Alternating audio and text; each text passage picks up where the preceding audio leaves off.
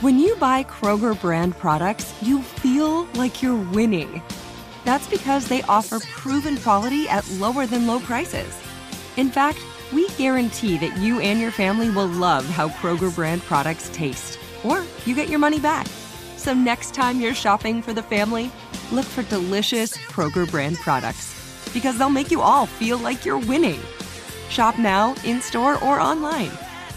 Kroger, fresh for everyone. Get in zone, AutoZone. Welcome to AutoZone. What are you working on today? I got to change the oil in my car. Right now, get 5 quarts of Pennzoil Platinum Full Synthetic with an STP Extended Life Oil Filter for only $36.99. Get in zone. What do I do with my old oil? We can recycle your used oil for free. Get in zone. And do you have oil for my old work truck? You can find the right high-mileage oil to help it go farther right here at AutoZone. Get in zone, AutoZone. Restrictions apply. At JCPenney, fashion counts for everybody and everybody. The weather is getting warmer and it's time to swap my winter layers for fun, vibrant, and cool clothing. With so many fun things happening this spring, like Mother's Day and the Wind Down Tour, it's hard to find great looking clothes that fit you just right. That's why I love JCPenney. JCPenney has so many stylish and comfortable options for so many different body types. I've been blown away by their selection, and everything hugs my body in all the right spots. Refresh your wardrobe this spring with style that gets you. Something to wear that fits your favorite moments of the season at prices that feel just as good. Discover brands that get you and put style and comfort first, like Worthington and Liz Claiborne for her, each in women's petite and plus sizes. Here, spring comes in all shapes, sizes, and colors. JCPenney, make everybody count. This is the Steelers Preview Show presented by Unibet on WDVE Pittsburgh. Here are your hosts, Mike Prizzuta and Matt Williamson.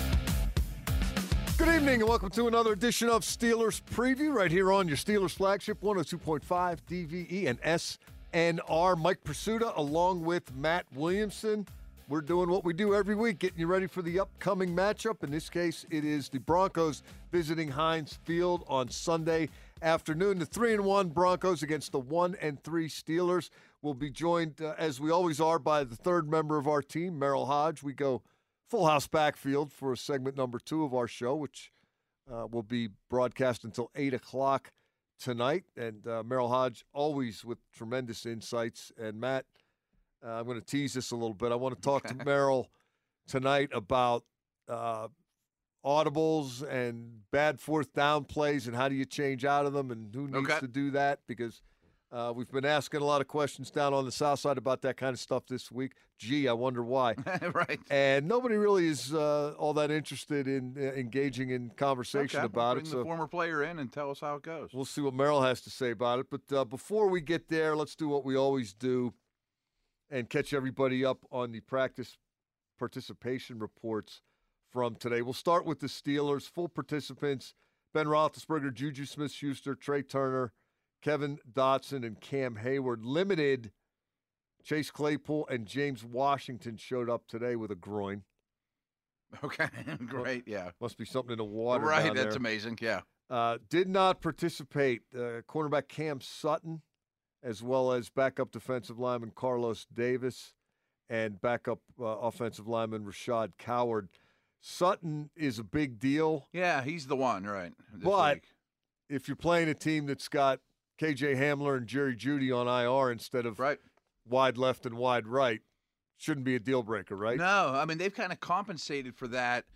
Tim Patrick's a decent player. Courtland Sutton's a really good player, too. Those guys are every down guys now Fant is a former first-round tight end.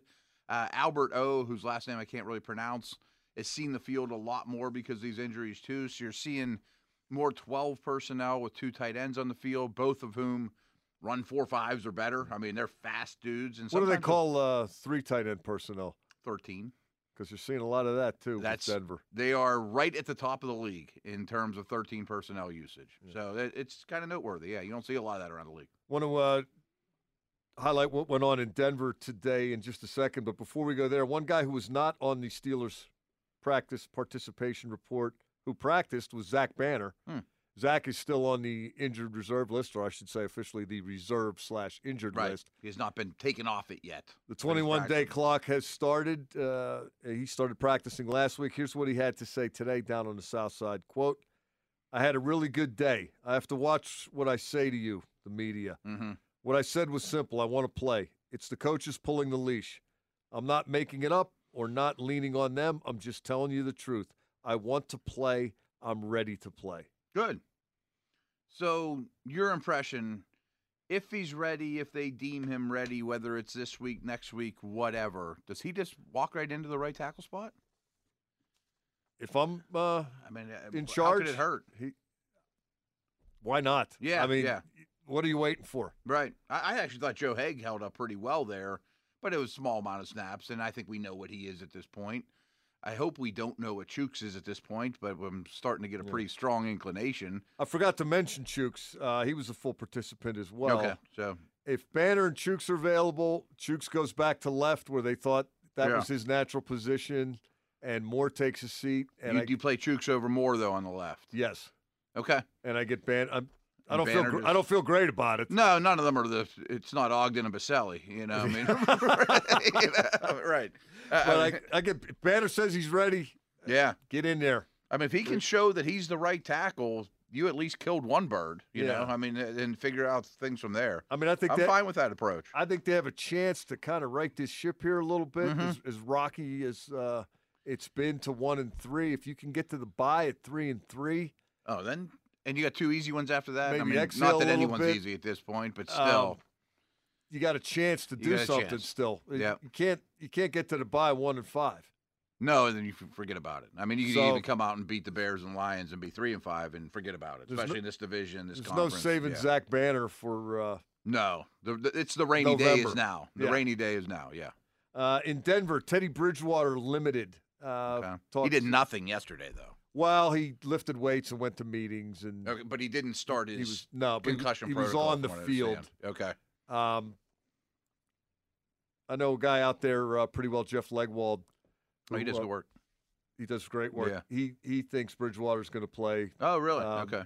It's a suspicion, but Boy, it's night and day between those two quarterbacks. Oh, Just my God. style and everything about yeah, them. they have no chance with Locke, and they can win with Bridgewater. I think so. Particularly in their depleted state without the big play wide receiver. Right. Right.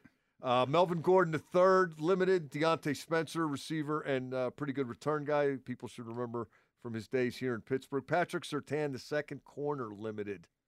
A couple other guys, Matt, who were limited. The two starting guards, Graham Glasgow and Dalton Reisner. Mm-hmm. Neither one of those guys played against the Ravens. Decent players too. You know, Munchak's done pretty good work with that line. All in all, it's not super talented, but it isn't a bad group. I mean, you lose both your starting guards. That's obviously a big deal. And you've mentioned the receiver injuries they're trying to overcome.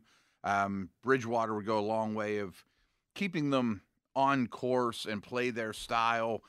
The beauty of Bridgewater versus Locke, which makes so much sense for the style of team Denver is, he doesn't turn the ball over. I mean, he's Hasn't yet. he's very Alex Smith-like. You're not just saying conservative. he doesn't turn it over like that's a characterization of his play. He has not turned it over. Right. He doesn't, and he hasn't. Yeah. Yeah, exactly. And they're a defensive-oriented type team.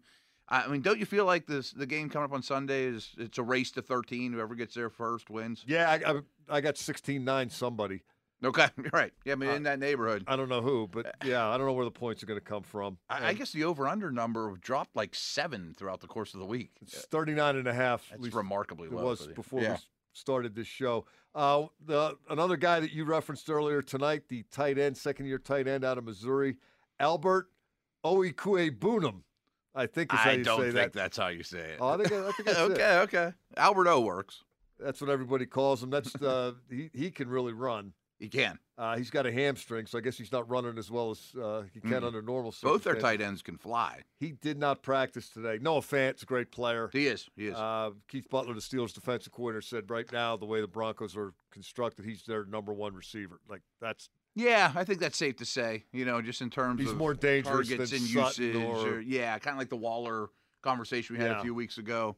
Yeah, I would say so. Sutton's pretty good, but I can't disagree with that. Tim Patrick's done a nice job transforming himself from a guy from nowhere Mm-hmm. to the practice squad to now a regular participant in the Yeah, league. a But- regular, valuable contributor. yeah, but he doesn't scare me. No, Judy's the one that's the best player of the group in my opinion. Was ready for a breakout. What a shame.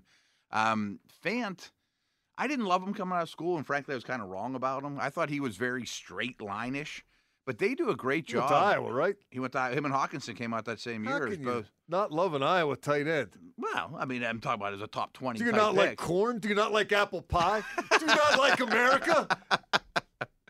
I just thought he was a little straight line-ish and not real fluid. But, man, they get him on crossers and hit him in stride, and he runs away from people. I don't think they're targeting him enough. I think you're right. Without their deep guys. Right. And especially because they're not going to be a real downfield or super aggressive team anyways. You know, hit him and keep moving. And Javonte Williams, too, is another one I like. I think he's going to push Gordon out of the way one of these days. Well, it's interesting you bring that up because I mentioned a moment ago Gordon with the lower leg didn't practice Wednesday, limited today. Last Sunday against the Ravens, Williams had one more snap than Gordon did. It was the first time he played more. Yeah. Now, Gordon They're was almost 50-50 right down Gordon the middle. was a little right. banged up, but Williams, I remember he was getting a lot of love pre-draft. Oh, Dale and I talked about him a ton for the Steelers. You know, I mean, He's right behind Najee. He's 5'10", 220, and he's hard to tackle. There's nothing to hit, man. It's like a big, very, powerful bowling ball. Yeah, a very compact bowling ball. He had a run. The one last week against the Ravens. Did you see Yeah. that one? Oh, yeah. He planted two guys. I wish I would have wrote down the numbers. Okay. Then one guy hit Dragged him him as and- soon as he got the ball in the hole. Pow! Knocked that guy on his backside. Right. Then he took about 2-3 steps, did it again. And now he gets about 5 yards from the line of scrimmage. And Marlon Humphrey just jumps on his back. He carried Humphrey for 20 yards. Yeah, I mean, not 10 or 5. I'm not It's like exaggerating. To the 8-yard line. Yeah. Marlon Humphrey is a tough 200 son of a pound- gun. Yeah, Bama, one of the best corners in the league. Right. This run, it's the best run I've seen all year. And he's a decent receiver. I mean, he is an after-contact monster. It was 31 yards. I think he was the guy. You wouldn't take him in the first round, but if you wanted running He back. didn't last much further. Yeah. I mean, Denver traded up ahead of Miami to make sure they got him. Early second round. Really He's a good player, yeah. tough guy to tackle. And, Mike Munchak's the offensive line coach. They're gonna run some outside zone. They're going to run some power. Yeah. Particularly if those two guards are back, I think there'll be more a power-based attack. Probably true. Those guys aren't real athletic, but they're tough guys. They are, for the Reisner most and part. Glasgow. Yes. But don't you think, Matt, that I know the Steelers' emphasis has been so pronounced about not letting the ball get thrown over your heads because it happened to them 2 weeks in a row. It happened against the Raiders. It happened against the Bengals. Yeah. Didn't happen in the Green Bay game. I'm jamming the box. I'm jamming the line of scrimmage. Me too. I'm saying you Yeah. are not running the ball. And I agree. If you try to throw it to tight ends and slow possession receivers, we'll see how that works out for you. Yeah, and dumping it. I mean, Williams and Gordon are both decent receivers too, but they're not special receivers. I mean, Fant and Sutton and those guys, as we mentioned, and Albert O could certainly get behind you or hit him in stride and, take it to the house if you've got a lot of people near the line of scrimmage. But still, make them do it. I mean, I'm not a hugest Bridgewater fan, but he clearly is perfect for them compared to Locke. And one of my complaints about Bridgewater over the years was he was conservative to a fault. I mean, just was not going to turn the ball over. But this year, he's actually pushed it down the field reasonably well. I mean, certainly the most in his career. So that would scare me a little, but I'm still with you. I mean, you can't let that running game get going. And what's going to be, a very tight game, in my opinion. I've been saying all week, this is one of those weeks where, if the drive ends with a kick of some sort, fine. It's a good thing. Yeah, it's all good, right. Just And I really think the Steelers have to get back to that. I mean, we'll get into some protocols of audibles with Merrill and some more, one-on-one matchup stuff. But the Steelers just have to realize who they are right now and stop trying to do too much. Let the other team lose the game. Right. Ben, I understand you don't have a lot of time back there. If it breaks down, take the sack. Go down. Don't fumble the ball. Don't force it and get it picked off. Right. Punt it to them. Let your defense do some of the things that have been frustrating your group for the last couple of years because the other offense is one-dimensional. Make a play on special teams. They made one against Buffalo, the Steelers did. They should have been awfully close credited. this last week, yeah. I think they got robbed, It yeah. was legit, A yeah. 10-point swing, of course. They and blocked a field goal and returned it for a touchdown. I mean, win it that way. Do what you can when you can. Stop forcing the issue. There's a real art to not losing games in the NFL. I mean, it's different than winning a game and not losing a game aren't the same things. And I really felt like Burrow, especially Rodgers, realized if I don't lose this thing, Steelers will lose it for me. And they kind of did. sit back and did right. A couple of examples of that. T.J. Watt, back from the groin injury in Green Bay. Now, he ended up being credited with a couple of sacks. Mm-hmm. One, he tripped a guy, Right, and the other one, right. Aaron Rodgers just slid at his feet because the game was over at that point. But he took himself to task after the game. He was disappointed in his play, Watt. He said he was getting out, trying to do too much, not trusting the guy next to him. I think the probably most obvious example of that was the Rodgers touchdown run. Yeah. 5-man pressure, and Watt ended up Yeah. up the middle of the field. There was a huge gap. And again, Rodgers will just take every mistake you make and stick it. An offensive example of that, first play of the fourth quarter, 3rd and 4, they throw a slant to Deontay Johnson. He gets kind of spun around after he catches the ball but shakes the guy, runs through another tackle. He's moving up the field. He's a half yard from the line to gain, and 2 more defenders come charging up, so he goes backwards and tries to swing it to the boundary and make a big play out of it. He ends up gaining 0 yards. Then they decide to go for it on 4th down, and Deontay Johnson false starts. This is the stuff that gets you beat. I'm going to even take it a step further because I think it was like a 4-play stretch there that I just wanted to tear my hair out of my head because right before the sequence you mentioned, right before it, was the end of the 3rd quarter. I want to say there was 28 seconds on the clock, something like that. And it's a small little thing, but you're losing. You could have got 2 plays off before the quarter. They only got 1. Come on. You need the clock is your enemy here. You're making things too easy. Snap the ball, hustle up, do it again. Let the whistle blow and try it again. Get into the 4th quarter. Maybe you make a play. Some more ways to lose a game. They had the misfortune of getting jobbed on that call, the blocked field goal. So they go into halftime. They're down 17-10. Packers get the kick. Long drive. They have a 1st and goal at the 5. Yes. Defense digs in, gets 2 negative plays, -3 each, and then an incompletion. So Green Bay kicks a field goal. Right. All right. You're only Good work. Right. 10 points down to Aaron Rodgers at home is not ideal, but you're in it still. You're in it. Right. You got a quarter and a half. You're in the game. Kickoff, holding on Benny Snell. Drive starts at the 8-yard line. It ends with a 20-yard punt. Yeah, now 20-yard punt. Now you've given Aaron Rodgers the ball because they're trying to directional kick, and Presley Harvin III kicked it out of bounds too early. And all Aaron Rodgers has to do now is drive the ball 40 yards, and it's another touchdown. Now it's over. Now it's over. Yeah, exactly. Now it's over. A lot of those type of things. That punt, it doesn't get talked about enough, but, it's definitely one of the top 7 or 8 biggest plays of the game. Things like because it was a screw-up that you couldn't afford. Yeah. That stretch you talked about, a whole hour on the real clock of the world pretty much went off without the Steelers touching the football, going into half and all that too. And I got to be honest, though.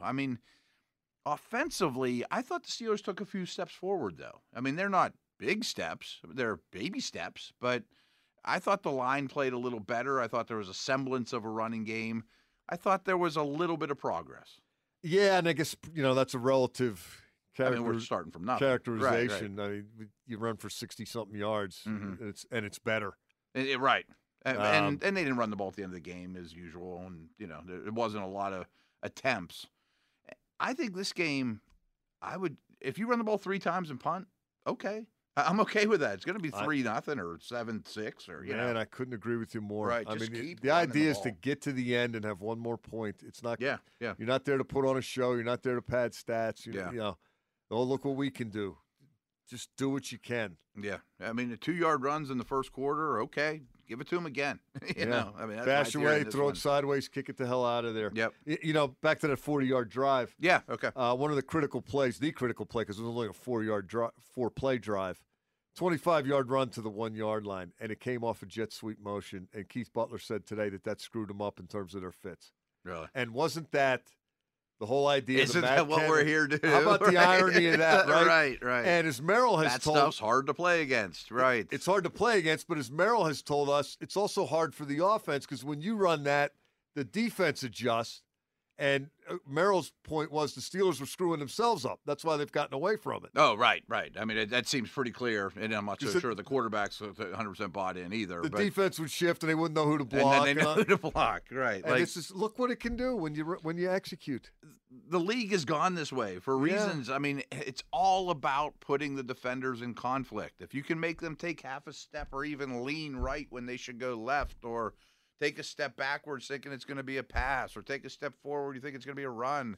I use this example all the time. Like if you're TJ Watt or Ingram or one of these edge defenders and Tyreek Hill was running a 4-2 parallel to the line of scrimmage before the ball snapped, you're petrified. If they hand the ball to Tyreek, what am I going to do? Yeah. It just... He's got a running start. He's got a running start. And he's faster than you to begin with. Right. If they give him the ball, if they don't give him the ball, it's going to affect your pass rush. I mean,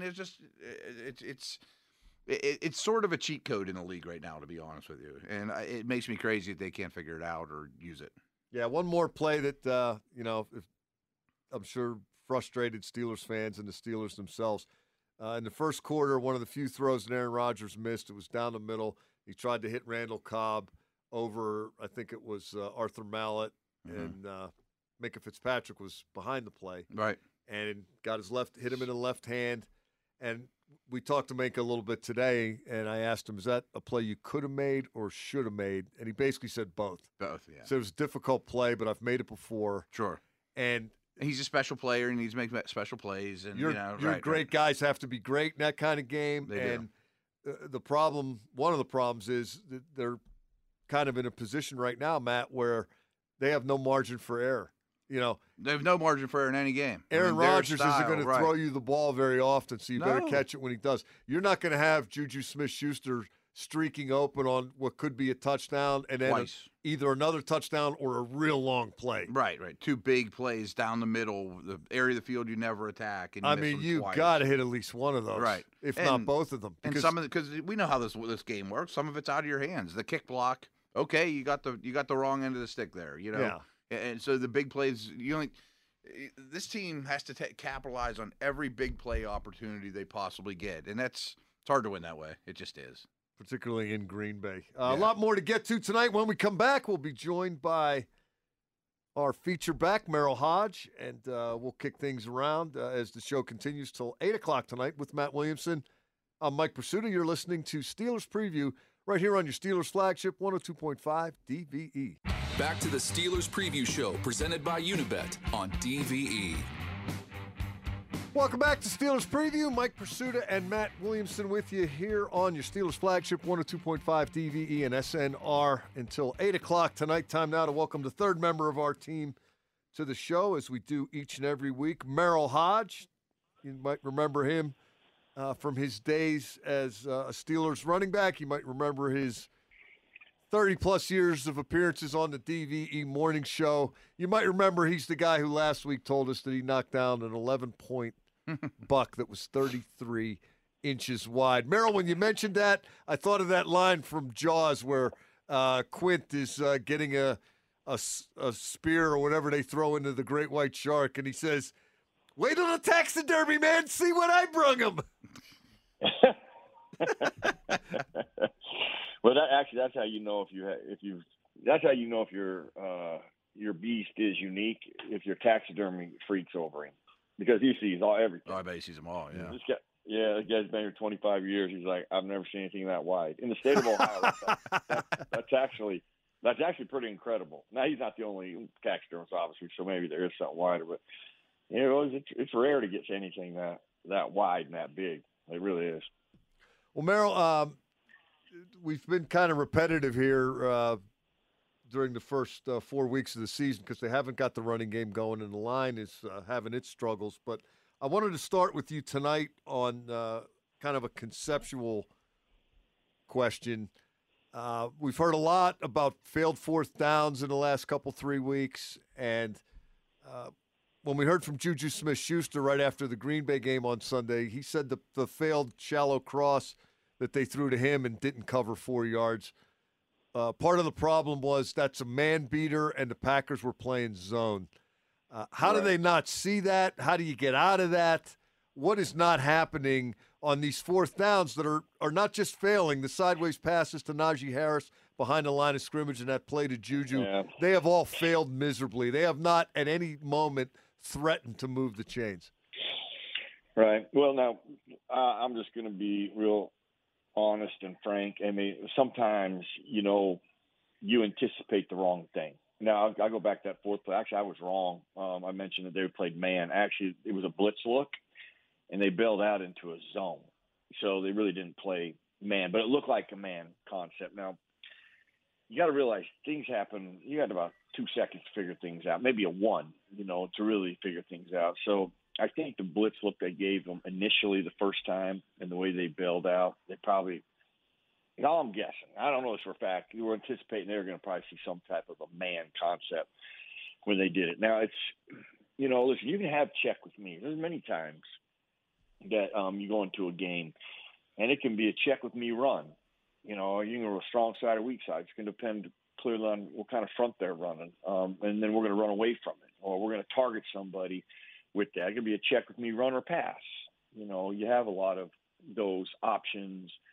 But once you commit to something, and you go to snap the ball, I mean, that's why this league is so extraordinary. The chess match that goes on, the disguising that goes on. I mean, I use Peyton Manning a lot from this perspective because that's why Peyton Manning never did motions or shifts.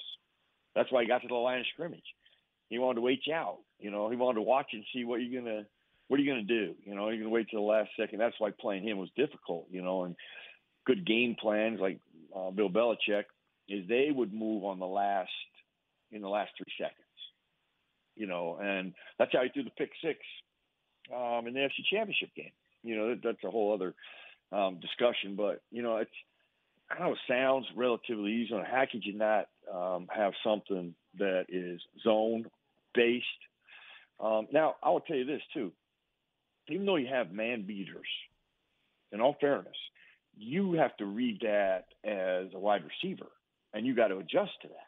You can't just run a man beater when they're playing zone. So, I mean, Juju ran right into the tackle. Yeah. The guy was standing there. Right. Right. He bailed out, and I understand that. And actually what he did is he engaged. I forget who he engaged, and he followed him for a step, and then he let him go. Freiermuth. So, yeah. Okay, so initially he looked like he was going to cover him, man, then he dropped him. So that could have clearly looked like man from an initial snap of the ball. But I'll be honest with you, when you have man beaters, you still don't run the dang thing as a man route if they're playing zone. You got to sit things down. You got to adjust to that. I mean, I remember that being one of the biggest challenges. I remember when I was a rookie. Now, I played in a system.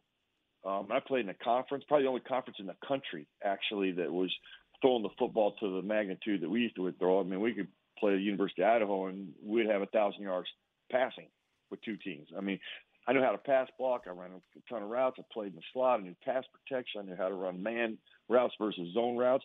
And if you had a man route on and they were playing zone, you had to adjust it to a zone. And everybody, all these other colleges, they do a better job now. They had no idea what that was. And trying to get backs to understand, okay, we're going to run an option route. That's a man route, technically, right?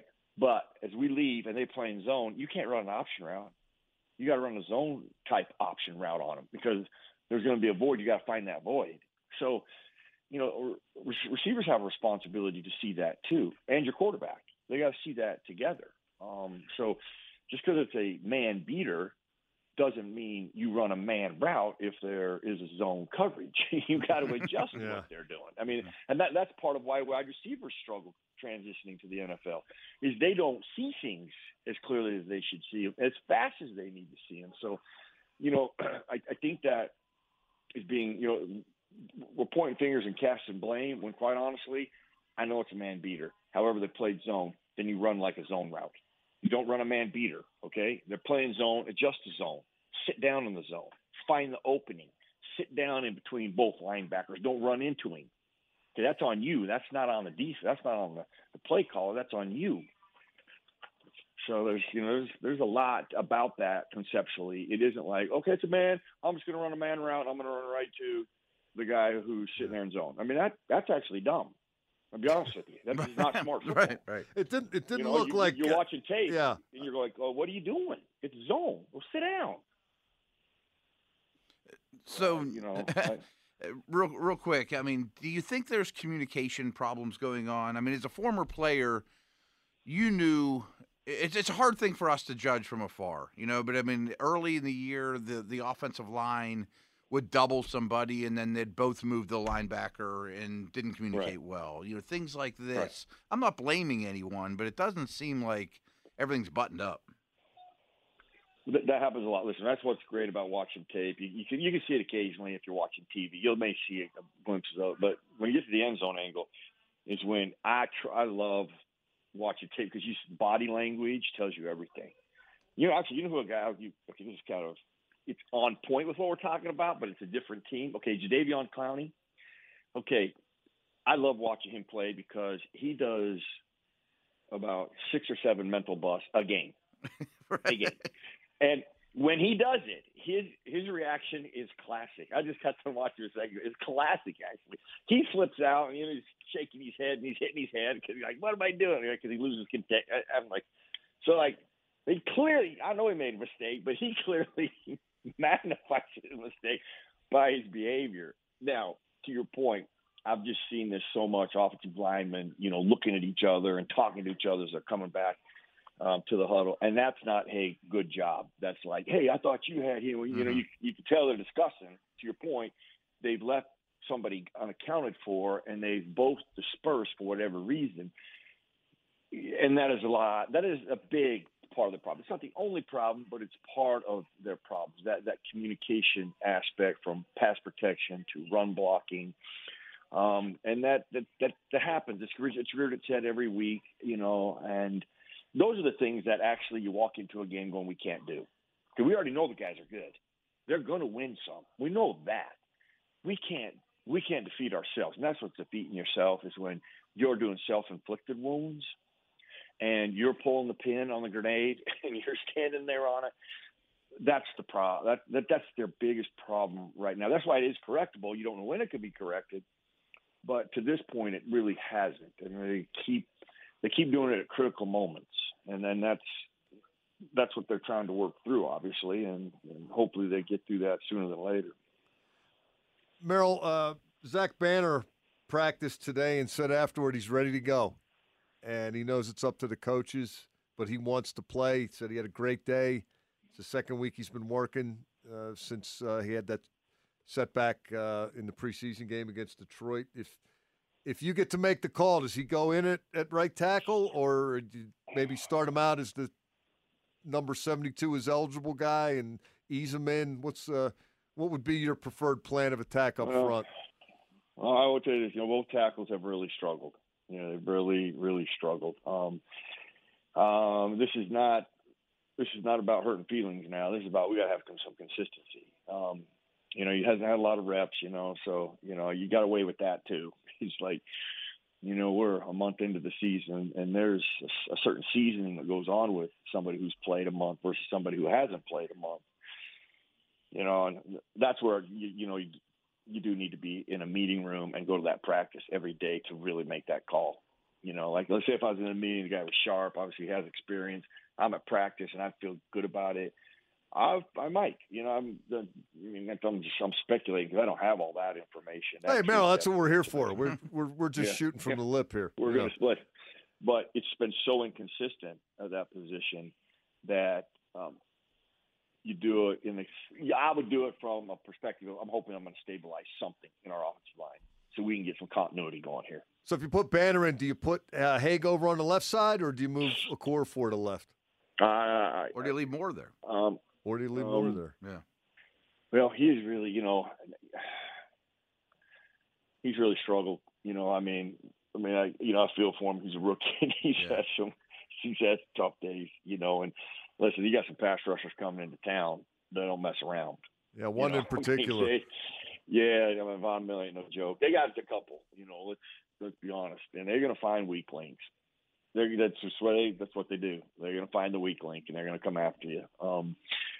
So if you feel like somebody could really, if you have some, now I think if you have some experience that you feel very comfortable about, you could put that in your offensive line. I'd do that, because the youth is hurting you right now, and that area hurts you really at critical times. And you're going to have to go into this game doing some things anyway. I use these, you can block Von Miller by just calling plays to him, making him play something you don't want to play. Let's go play the run, Von. You're not going to rush the quarterback.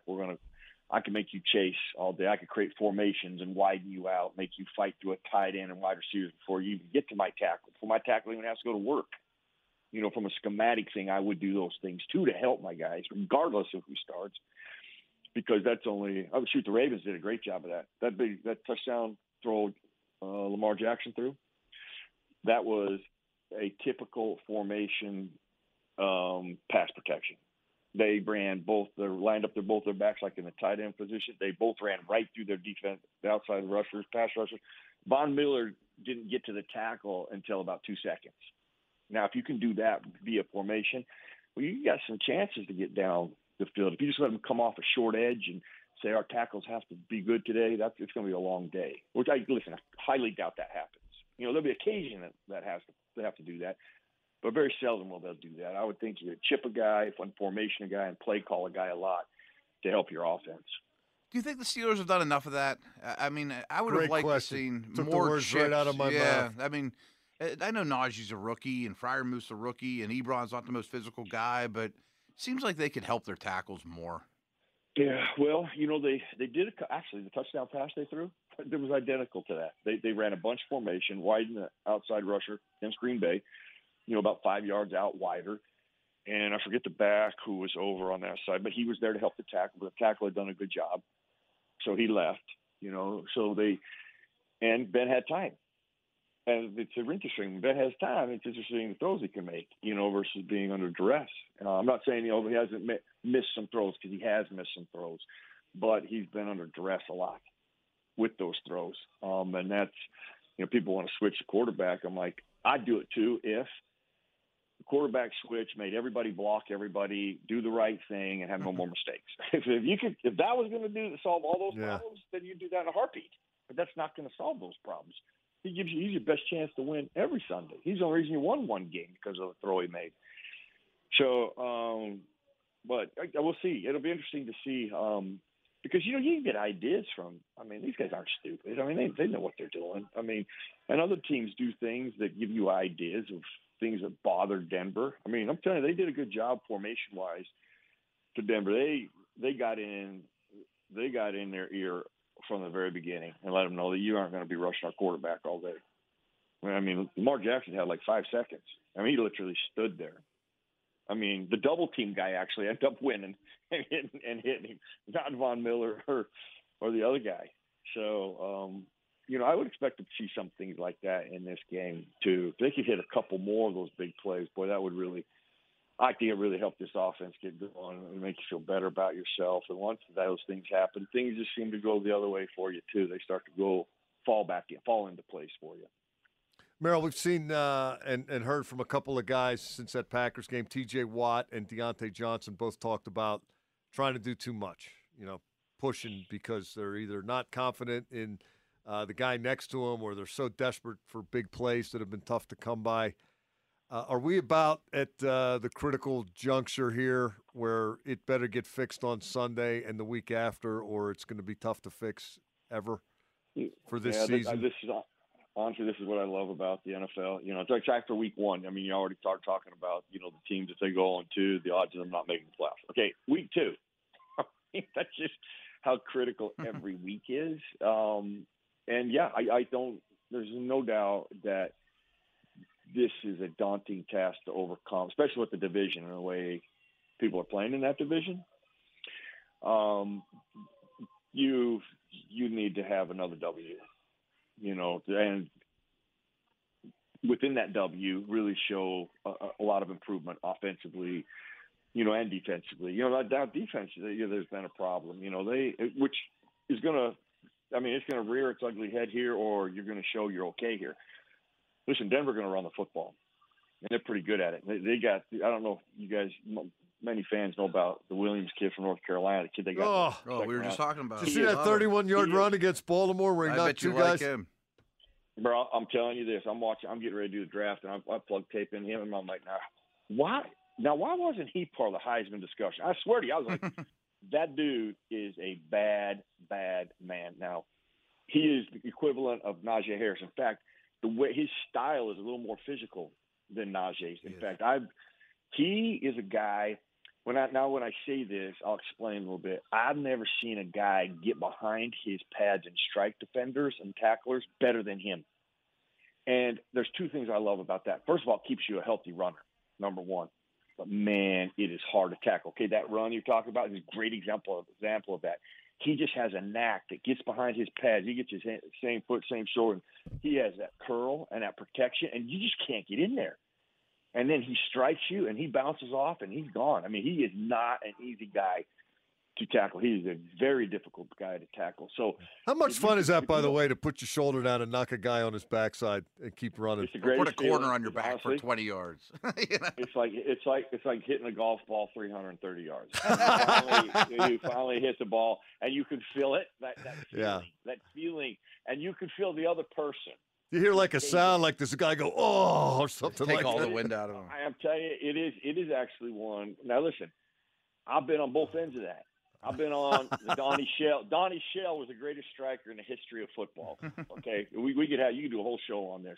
Greatest striker in NFL history. Ask Earl Campbell about it. When people ask me who hit you the hardest you've ever been hit, I always go to the practice where Donnie Shell hit me. Donnie Shell could same foot, same shoulder. A man that outweighed him by 100 pounds and destroy him. And he was a work of art for him. He was the best. And it was when he struck me that I realized that was going to be a passion of mine to be able to run like that. Now, you can't always get like that as a runner because there's traffic coming from everywhere. You can only do it so many times, especially with the initial guy. That's who you do it with. But, man, if you can do it there, you give yourself a chance. I mean, I did it to Hardy Nickerson in the hole one day, about my second year in the league, and it was. I remember I saw his cleats. They went up in the sky, and you know who's chasing me down the field? Chuck Noll. And you know what he's yelling at me? Did you feel it? Did you feel it? Great. That's and to your point. I did. It's the first time I ever felt it. I felt it. I felt the power, and I felt the protection that came with that. And this kid runs like that. I tell you this, I can't recall anybody that runs like him that come out of college that I've seen. So, you know, he's a special cat, you know, and you have Melvin Gordon, who's developed into a good runner. He was not like that coming out of Wisconsin. It took him a while to learn how to play in this league. But you got two runners that they rely heavily on. And I don't know who's going to start at quarterback. I have not heard. Bridgewater was limited today, for what that's worth. Who was limited? Teddy Bridgewater. Yeah, and see, I don't know if you're going to know that till game time. Now, Teddy Bridgewater, listen, they're still going to lean on the running game, but it's not as big a deal if Teddy Bridgewater can play. The other kid, you just never know what you're going to get from him. I mean, that's a good thing for the Steelers if he plays. Yeah. I'm just saying it's better. Couple picks, I'm guessing, yeah. Well, because he does some stuff. He does like that in Missouri. He was a guy that in college. He was just – everybody goes, oh, I got a big arm. Yeah, he sure does. However, he's going to throw it to the other team a couple times, and that's not good. So that takes your big arm away from your skill set being an incredible weapon. You don't know how to control it. And he just does some things that are very bizarre during games. And he'll make a throw. I mean, he was like a pile of gold or a pile of garbage. You know, it's really interesting. Merrill, we got to bounce, but great stuff as per usual. It just occurred to me that the Steelers are playing Denver. It's not in Denver, it's here, but we've got you on to set the table for it, and hopefully somebody picks up where you left off at Mile High. Well, let's get after them, brother. We need to win, baby. Go Steelers. Merrill Hodge joining the show. We've got one more break to take, and then Matt and I will come back and put a bow on it. With Matt Williamson, I'm Mike Pursuta. You're listening to Steelers Preview right here on your Steelers flagship, 102.5 DVE and SNR. Back to the Steelers Preview Show, presented by Unibet on DVE. Welcome back, Mike Pursuta and Matt Williamson, wrapping things up on another Thursday edition of Steelers Preview. Matt, one of the things I wanted to get to, and this is a growing frustration of mine. Okay. I look at this Denver defense and the inside linebackers in particular. Alexander Johnson, number 45, is basically Vince Williams. Yeah, big thumper type, yeah. a guy who's not playing at the right time for how he plays the game. Right, to be right. effective. Not a coverage guy, not a space player, right. The other inside guy is Justin Stranad, Mm-hmm. who's undersized and not a coverage guy. No, those guys play a lot of snaps because Josie Jewell's out, who isn't great either. Yeah, he's on. He's supposed to be their 3-down guy, Jewell, Right. and he's on IR. They've all been bumped up on with the level. two good receivers. Matt, the Steelers have Pat Freiermuth and Najee Harris. Why are they not exploiting these other teams' lack of inside linebackers that can do both, which almost everybody – Yeah. So rare are these guys that can play the run and cover. Why are the Steelers not making them cover guys who they should not be able to cover? 1 week ago, I said the exact same thing about Green Bay, that they got some guys up front. They got a secondary, but they kind of ignore the linebacker position. The Raiders, same thing. the Bengals. Bengals, same thing. Where the hell is it? Right. And what happened since then? Green Bay went up and picked up Jalen Smith because their linebackers are just a bunch of dudes. Denver signed Avery Wilkerson. Yeah. Avery Williamson. I'm sorry. No relation. For the practice squad. Right. And this defense. That's how bad they are. That's right. This defense, more than those others, is really good up front, really good on the back end, just two dudes in the middle. Like, not only to me should Harris get carry after carry after carry because the Broncos aren't going to run away and hide from you, but if you can't get him matched up on linebackers and Ebron and Freiermuth, like you said, what are we doing here? I mean, that has to be the game plan. And I'm not talking about Najee Harris in the flat on 4th down and throw it behind the line of scrimmage. No. Get him out there and get him in a route. Get him in the middle. Run routes. Why are they not featuring Freiermuth more? I don't understand it either. I mean, to their credit, I mean, this isn't immense credit. They got Juju down the middle of the field a little bit. Didn't work, of course, because the throws were horrible. But they have to attack the middle of the field, and these defenses are set up for you to do it. You know, like Harris can. You were at a lot of training camp practices. Harris can run routes. And yes. I mean, I watched a lot of Alabama last year, too. Right. Keith Butler, last thing tonight, he was talking today about Noah Fant. Okay. And he said they're going to get him matched up on a linebacker. Of course they will. You can scheme a tight end on a linebacker. Well, what are we doing here? Maybe walk down the hall and right, have lunch with the tell guys somebody, on the other side of the ball, right. that can do something about it. It's sort of like the conversation we had to start the hour of, well, that jet motion kind of threw us off. Yeah, that stuff's hard to play against. I don't know how it goes down Sunday, other than I think the points are going to be really hard to come by, but I still think they have a chance to somewhat right this ship, Matt. I do too. I actually think Denver's a better team than them, but you're getting them at a good time in terms of injuries in your building. Yeah. You're desperate. Maybe they don't even have their quarterback. And stylistically, you're in the same realm as them. You know, it's not like, boy, you make a mistake, Aaron Rodgers is going to torture you. These guys won't that way. You know, I mean, you still got to button it up, but I think it will be a close game. I'm right there with you. That's going to do it for us tonight. Thanks to Shirtless Tom behind the glass for managing our game so efficiently. Thanks to Merrill for joining us, as he always does. And thank you for finding us, however, and wherever you found us. Matt and I are going to do this again next week. Until then, for Matt Williamson, I'm Mike Pursuta. You've been listening to Steelers Preview right here on your Steelers flagship, 102.5 DVE and SNR. Good night, everyone.